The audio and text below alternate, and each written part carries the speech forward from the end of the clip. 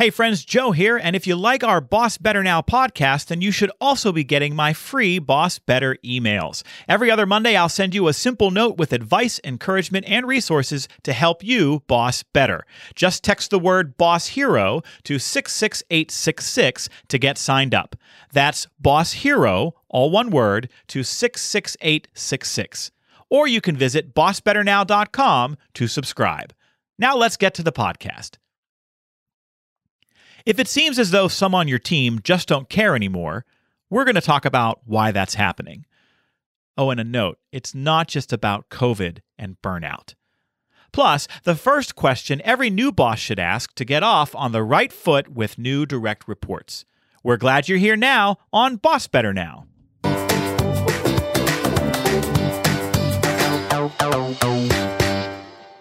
You're listening to Boss Better Now. Please welcome speaker, author, and hat collector, Joe Mull. Some of you are listening on your commute. Some of you are listening during your workout. Some of you are listening at lunch or while cooking a meal. Wherever and whenever you're listening, thank you for being here. We are so glad that you chose to join us on our show. Boss heroes like you, people who strive every day to be better bosses but don't always know how, we hope have found a home here where we dispense advice and encouragement and a little bit of humor to act as food for the boss soul. Joining me is my fantastic co-host, professional coach, Alyssa Mullet. Greeting, my friend. Greetings, not one greeting, not singular. Greetings, my friend. Greeting.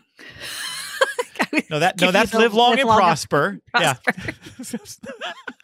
I feel like you blended. Was that like a Mork and Mindy meets Star Trek right there at the same time? Is that what happened?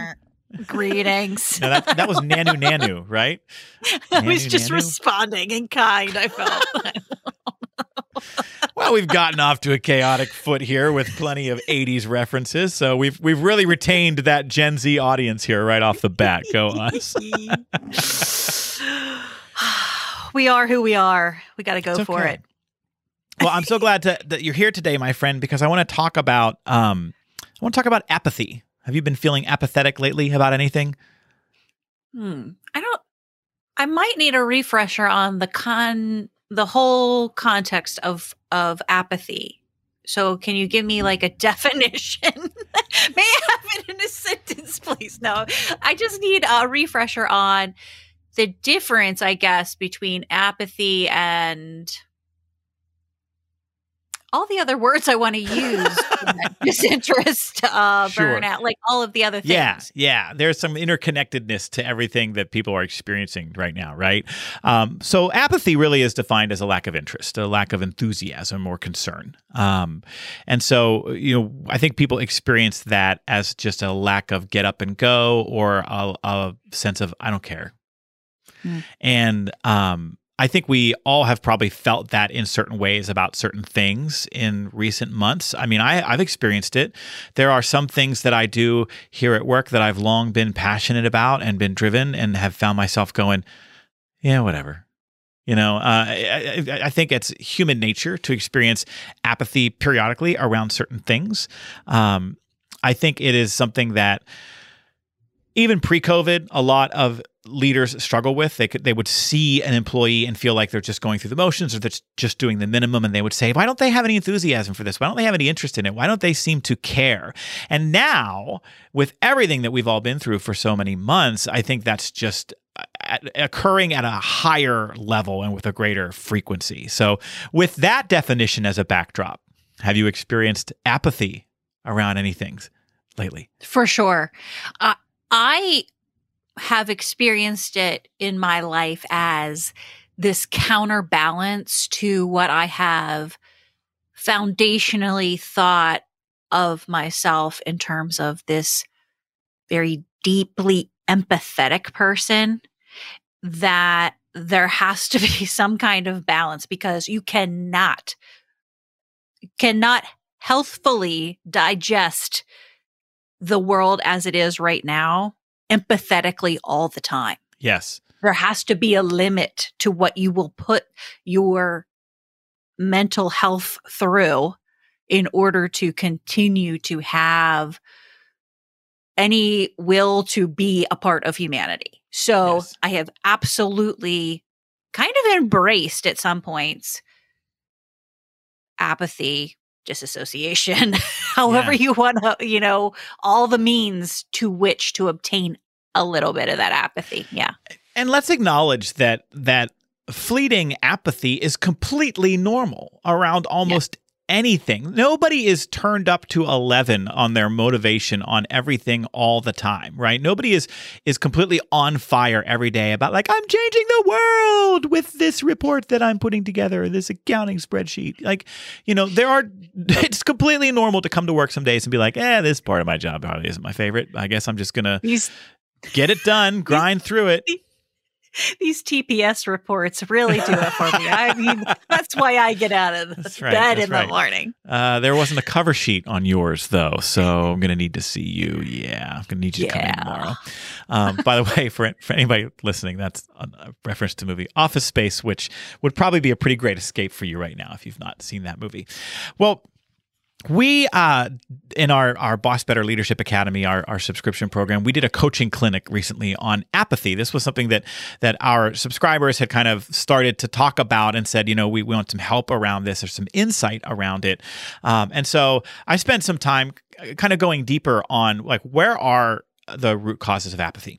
And what I took to that coaching clinic and what I want to share today with our boss heroes is, in most cases, not all, because very few things have absolutes tied to them, but in most cases, we can trace apathy back to one of 4 root causes. And the first is, to nobody's surprise, burnout. Right? Burnout is really about no longer having the drive or the skills to cope with what is being put in front of you. And so if you are experiencing apathy in the workplace from some of your direct reports right now, this is probably the most likely culprit because burnout is at an all-time high. We are experiencing unprecedented levels of burnout and exhaustion, 2 different things, across nearly every industry because of everything that we've all gone through for the last 2 years. But here's the thing. Burnout was at an all-time high before COVID. And so we got to remember that too, that work has been hard for a long time, and the constant encroachment of it on our lives and the many things that people are asked to deal with outside of work and all the different ways that we tend to grind and deplete people of their emotional capital can lead to burnout. And so if the root cause of apathy is burnout, what we need for folks in most cases is some kind of change of scenery. Right? Maybe they need a change in their duties. Maybe they need a change in their schedule. They need some more time away. They need an adjustment of their workload. Maybe they need to be surrounded by different coworkers for a time. Getting away or a change of scenery in some respects is likely the only cure for burnout, but that is one of the root causes of apathy. You want to comment on that before I go on to the next one, Alyssa? No. I concur. For me, apathy has been a necessary introduction, but certainly there are experiences where folks are not wanting to feel apathy. Right. And so that's certainly what I can appreciate, this kind of unwillingness to stay in this place, because it's not healthy to stay there either, obviously. Yeah. But I completely take your point that we still at times need to give ourselves permission to feel it. Because that's, like we said, we got to normalize that nobody is like, all go all the time. And that's just a recipe for other kinds of health problems. For sure. So if people aren't burned out at work, one of the other reasons you might have people who are showing up in an apathetic way is because of low morale. So morale is this sense of why bother? Right. And there's a lot of different experiences that employees can have that can lead to low morale. So, for example, if they have a toxic coworker who's getting away with murder, right, who is acting out or not doing as much as everybody else, and there's never a consequence for that bad behavior, that person's going to look around and say, why bother? And that's going to impact morale. Another example might be if I have a boss who takes credit for my work, right? I'm busting my hump and I'm trying to do great work and make a lot of change. But when the time comes, the light never gets shined on me and I don't get credit for that work. So it's like, why bother? There's for employees who maybe start to believe there's no future for them at their employer, right? If they've been passed over for opportunities, or they're in a position that just has no opportunity for advancement, they may start to have low morale. They may start to say, why bother? And they may then start to show up apathetically with a lesser level of enthusiasm. So burnout is a root cause. Low morale is a root cause. The third potential root cause for apathy is what I see as a lack of purpose.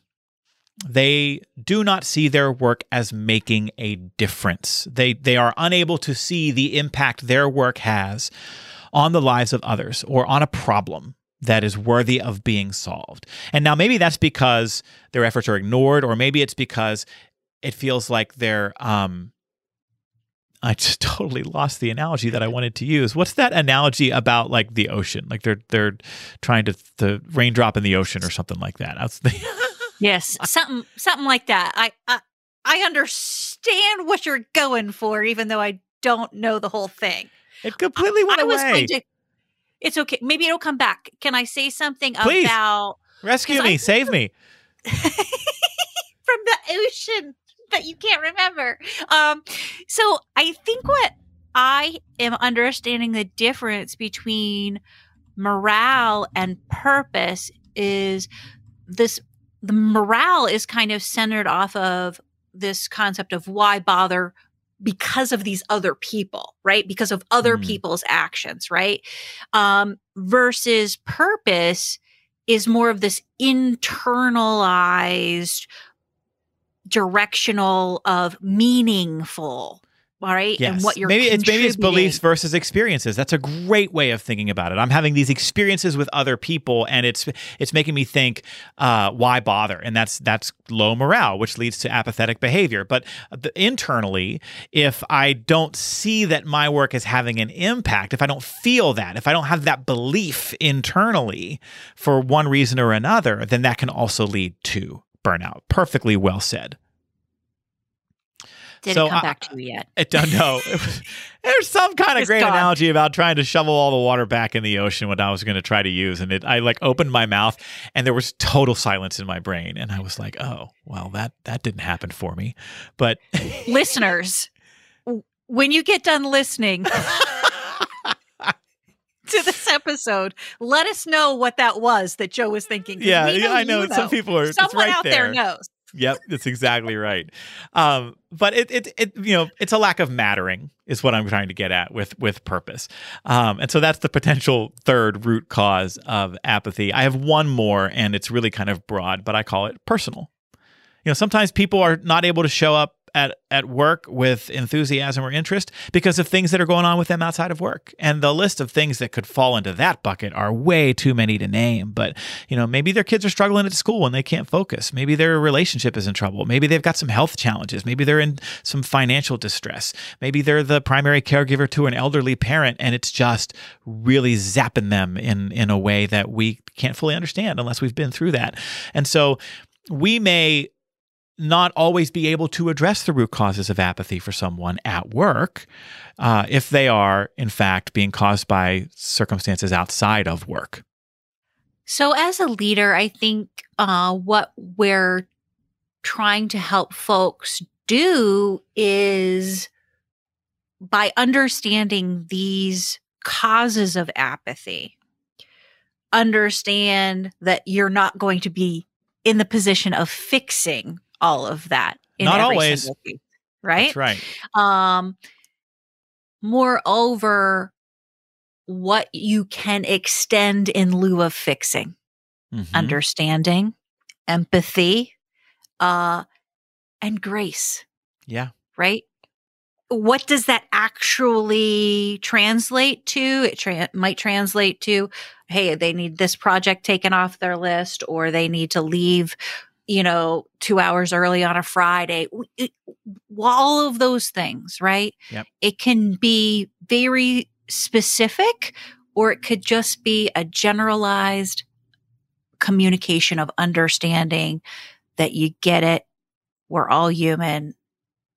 And maybe taking a look at yourself and saying, okay, where am I being apathetic? What am I experiencing? Again, taking the opportunity to give yourself some grace as the boss and say, I might not be able to bring my A game every day, and that's okay.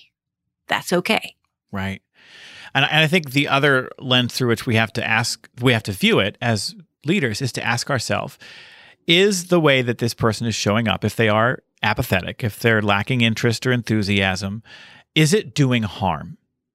And if the answer is yes, consistently over time, then you have cause to try to set some stronger boundaries or have more direct feedback conversations.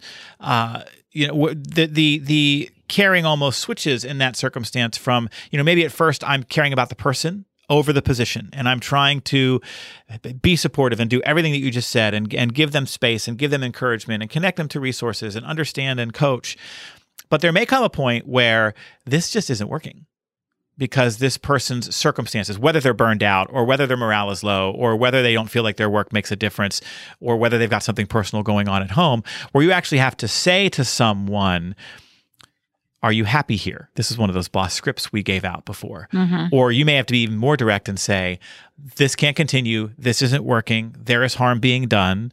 And either the behavior has to change or the person in this role has to change. And all of that is legitimate if there's harm being done and if you've done all that you can to help move that person away from the root causes of their apathy, at least away from the ones that you can control and influence. Yeah, we've talked before about the establishment of a pattern, right? Being a telling sign of when you need to cross that line from the understanding to holding people accountable. And I think that that's another good line of connection to make in this particular conversation. Because the thing is, we can sit in a place of burnout for a long time because some of us don't recognize that we're burned out, right? Our bodies might be telling us before our brains listen. And so it's important to have really strong communications about these pattern behaviors and what is actually harming pretty routinely, because the tolerance that we each have and that the organization should have for apathy is going to be different. Yeah. And I think it's helpful to give folks this kind of inventory of root causes, because sometimes left to our own devices, we assume, well, people don't care or they're not motivated and I need to motivate them, right? We just talked about this in the last episode. What do you believe about people? Do you believe that, okay, if they're not enthusiastic, then that means they don't care? Well, that's elementary, right? That's falsely reductive, and it assumes something about their character that's probably unfair to assume. Versus, okay, I think most people are pretty driven. Most people want to do a good job. And if I'm looking at someone who has previously been that person, then I have all the more proof and evidence that I need that that's the case. Then the question becomes, what's this about? Then I have to get curious and say, oh, well, what were we talking about on that episode of that podcast? They said it could be burnout, could be morale, could be purpose, or could be something personal. Let me try to get in there and check in with this person and connect and see if we can't do some work around some of those things, offer some support, offer some resources, offer some services, or just offer a empathetic ear and see what that does for us. And so I think that's a point really well taken. Yeah. And do your own self-inventory around this too. Yeah. Be honest with yourself. Yeah. It's okay. Yeah. Oh, by the way, so we've talked a few times, Boss Heroes, on here about this Boss Better Leadership Academy subscription that we offer to organizations. And that whole model of apathy was a piece of the larger program we did for our subscribers a few months ago on overcoming apathy. And anyway, our BBLA subscription provides all the leaders in an organization with bite-sized monthly programs from time to time from me. It also provides some monthly Q&A office hours where you can pop in and ask me questions. And we also have a digital vault full of training content that managers who are subscribed can access 24/7. And so the whole program is really designed to help busy leaders keep showing up as better bosses. And so if your organization is looking for an affordable way to provide ongoing year-round leadership development support to the managers who work there, then this might be a good fit. And you can email us at hello@joemall.com and ask about that subscription, and we can send you more information.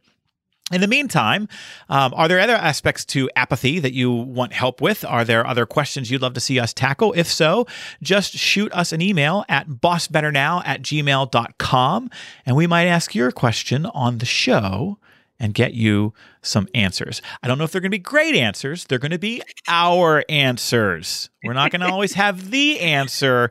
We might give you options. I think that's as best as we can promise people, Alyssa. Yes, agreed. And so we come once again to the CQOTW, which is how the cool kids refer to the camaraderie question of the week. Bosses build camaraderie on teams by making it easier for people to find things in common with each other. That's why here on the show every week, we give you a question you can use at meetings to facilitate connection and build camaraderie. Alyssa, I can't wait to hear this. What was the worst style choice you ever made? All of them. Anytime that I thought I could be in trend, that was the wrongness right there.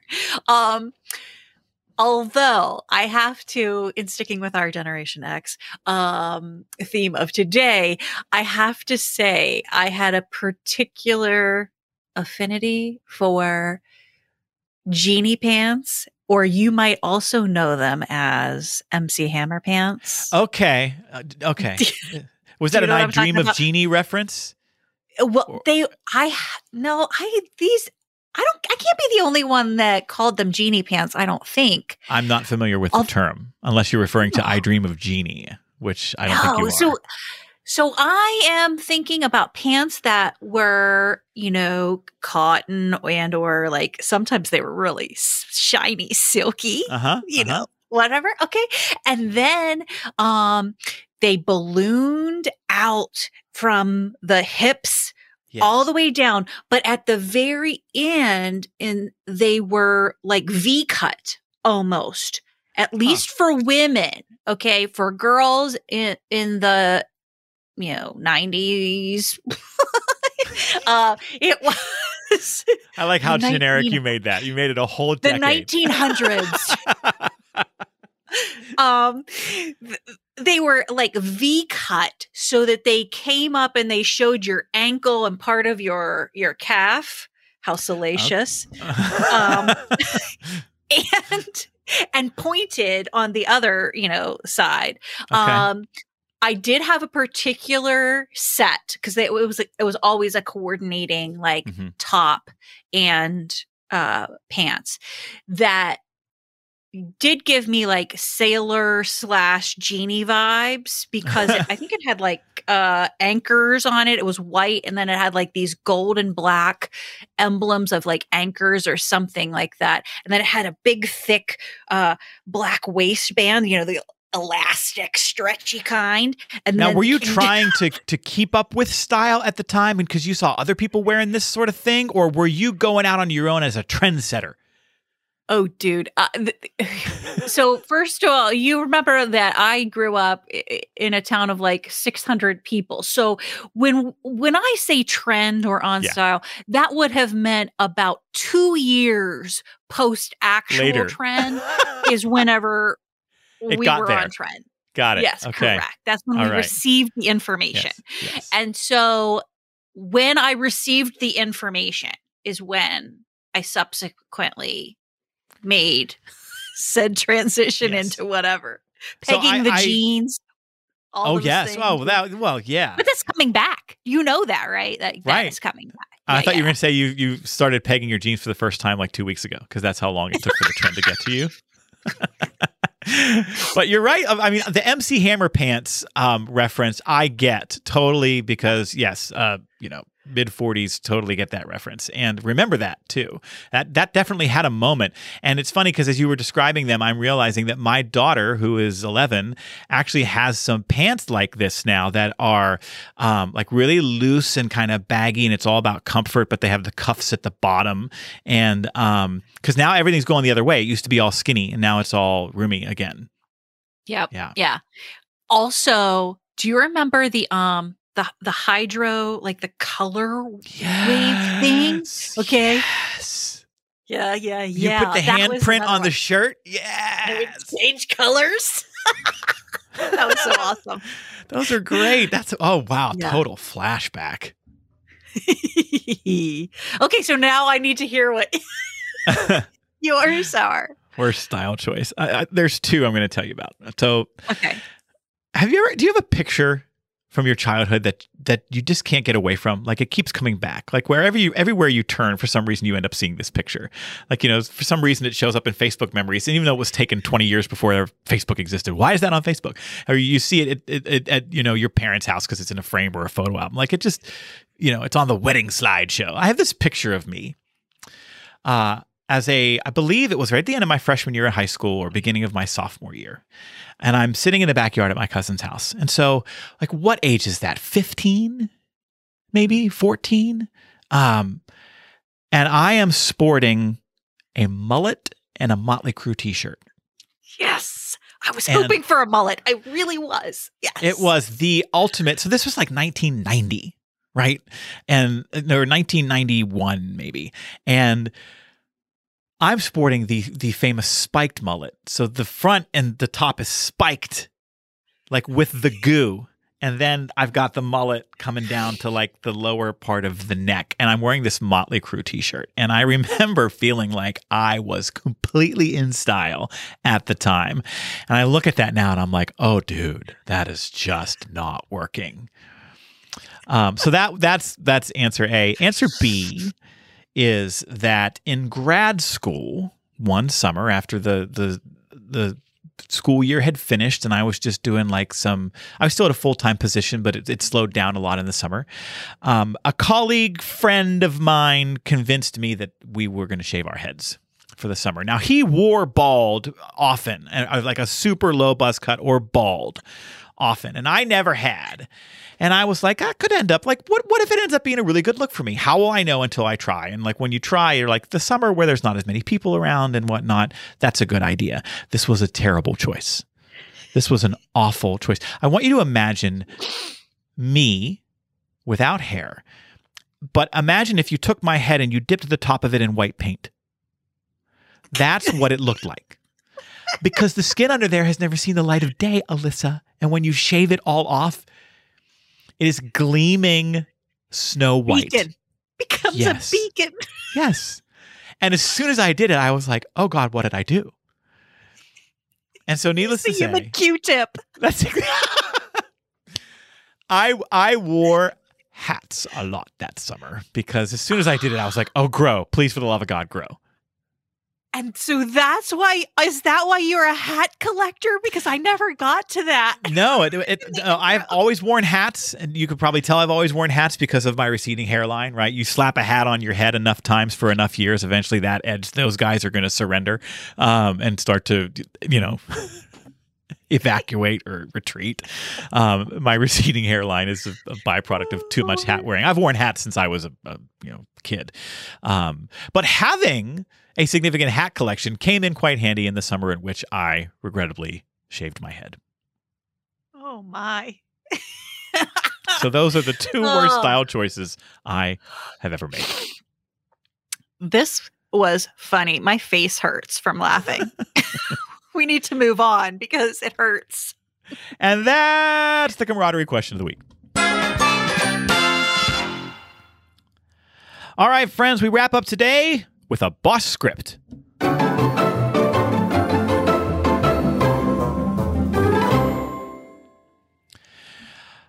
Our boss script today is the first question a new boss should ask somebody that they are supervising for the first time.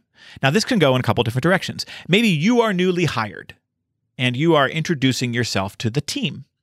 And as you are connecting one-on-one with people, this is a question that is a great first question. Or maybe you've hired somebody new into your team and you've been supervising the other people there for a while, but this person is new. This question is a great first question that I think should be asked constantly. And the question is this: how are you feeling? Now, I know that sounds really simple and generic, but I love this question because of what tends to happen when we have a new person that we're supervising. Again, whether we're new to the team or whether they're new to our team, we tend to immediately dive into housekeeping, or get to know you, or here's what's coming up next, or like generic stuff like, how are you? And I really like this question. How are you feeling? Can you imagine sitting down? You've got a brand new hire. It's their first day. They've walked in. You're the first appointment on their schedule. And they walk into the office and they sit down in the chair at your desk, and you sit down and you say, Alyssa, okay, how are you feeling? That's a different kind of question than maybe you would expect to get first. And what's going to happen next? If you just got hired by me, Alyssa, and it's a brand new job and this is your first day, and you drove to the place and you figured out the parking and you found it and it's all new, and you sit down in front of me and I say, Alyssa, how are you feeling? I'm going to go one of these. Well, actually, I'm really freaking nervous, and oh my gosh, this has been so stressful, and and then I'm gonna word vomit all over you, whether you're ready for it or not. I mean, maybe. That's an awesome start. Yeah, maybe. Or, most people would go, I think there would be that pause where you kind of take that inventory and you're like, I'm good. How are you? Like, some people might just go, I'm okay. How are you? Or some people may not do like the whole vulnerable thing like you described. They might not want to do that because they're afraid that people will think they're unprepared, They might just say, I'm excited. I'm excited to be here. I'm good.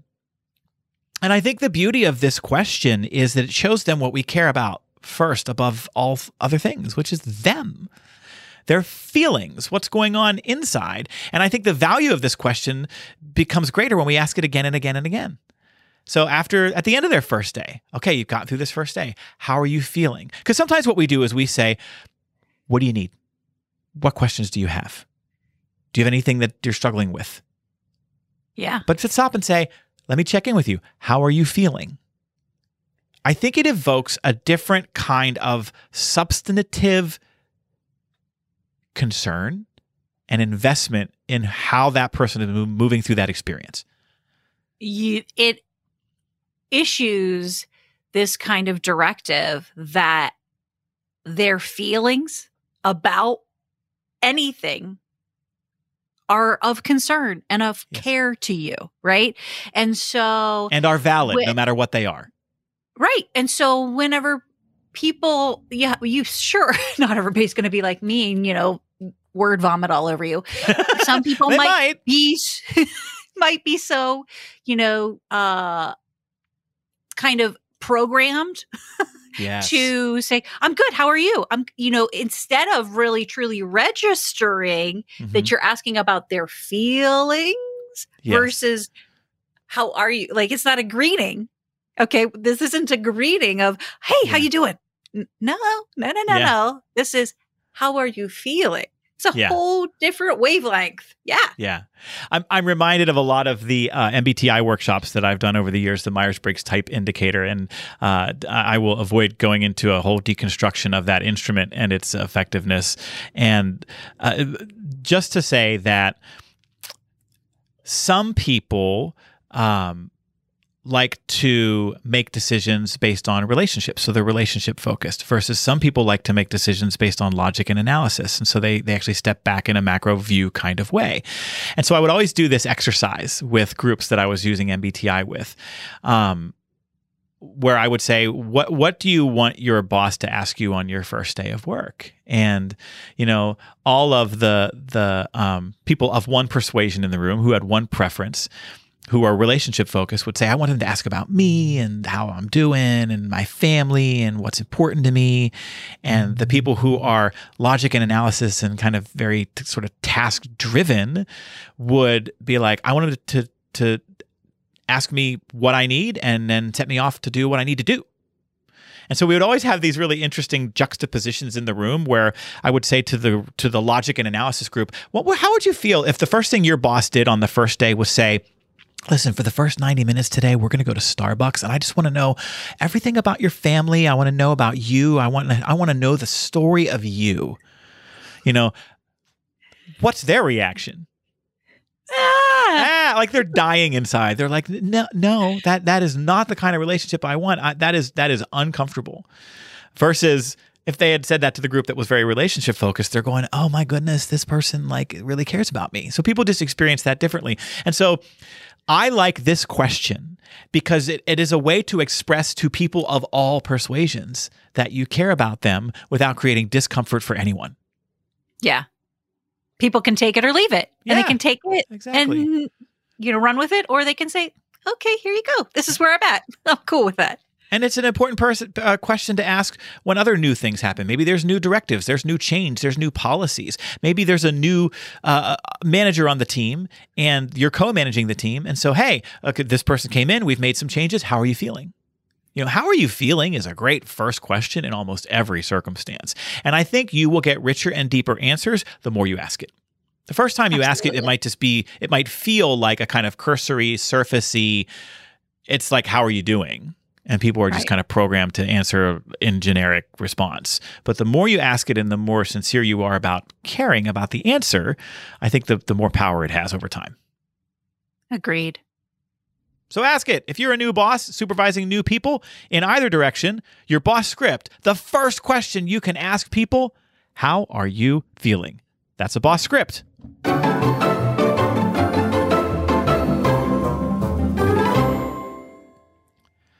All right, friends, we have reached the end of the show this week, and one thing we would like you to know and that we would like to ask simultaneously is about reviews. Reviews are really important to podcasts, and so if you like our show, we would really appreciate it if you take a moment right now to leave us a review. If you're listening on Apple Podcasts, they definitely take reviews.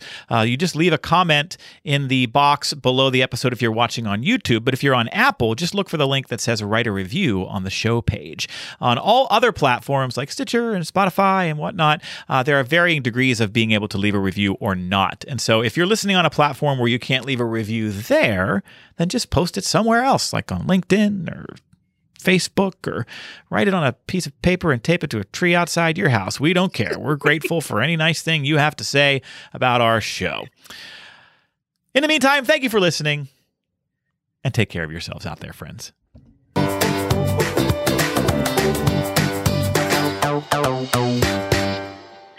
This show is sponsored by Joe Mall & Associates. Remember, commitment comes from better bosses. Visit joemall.com today.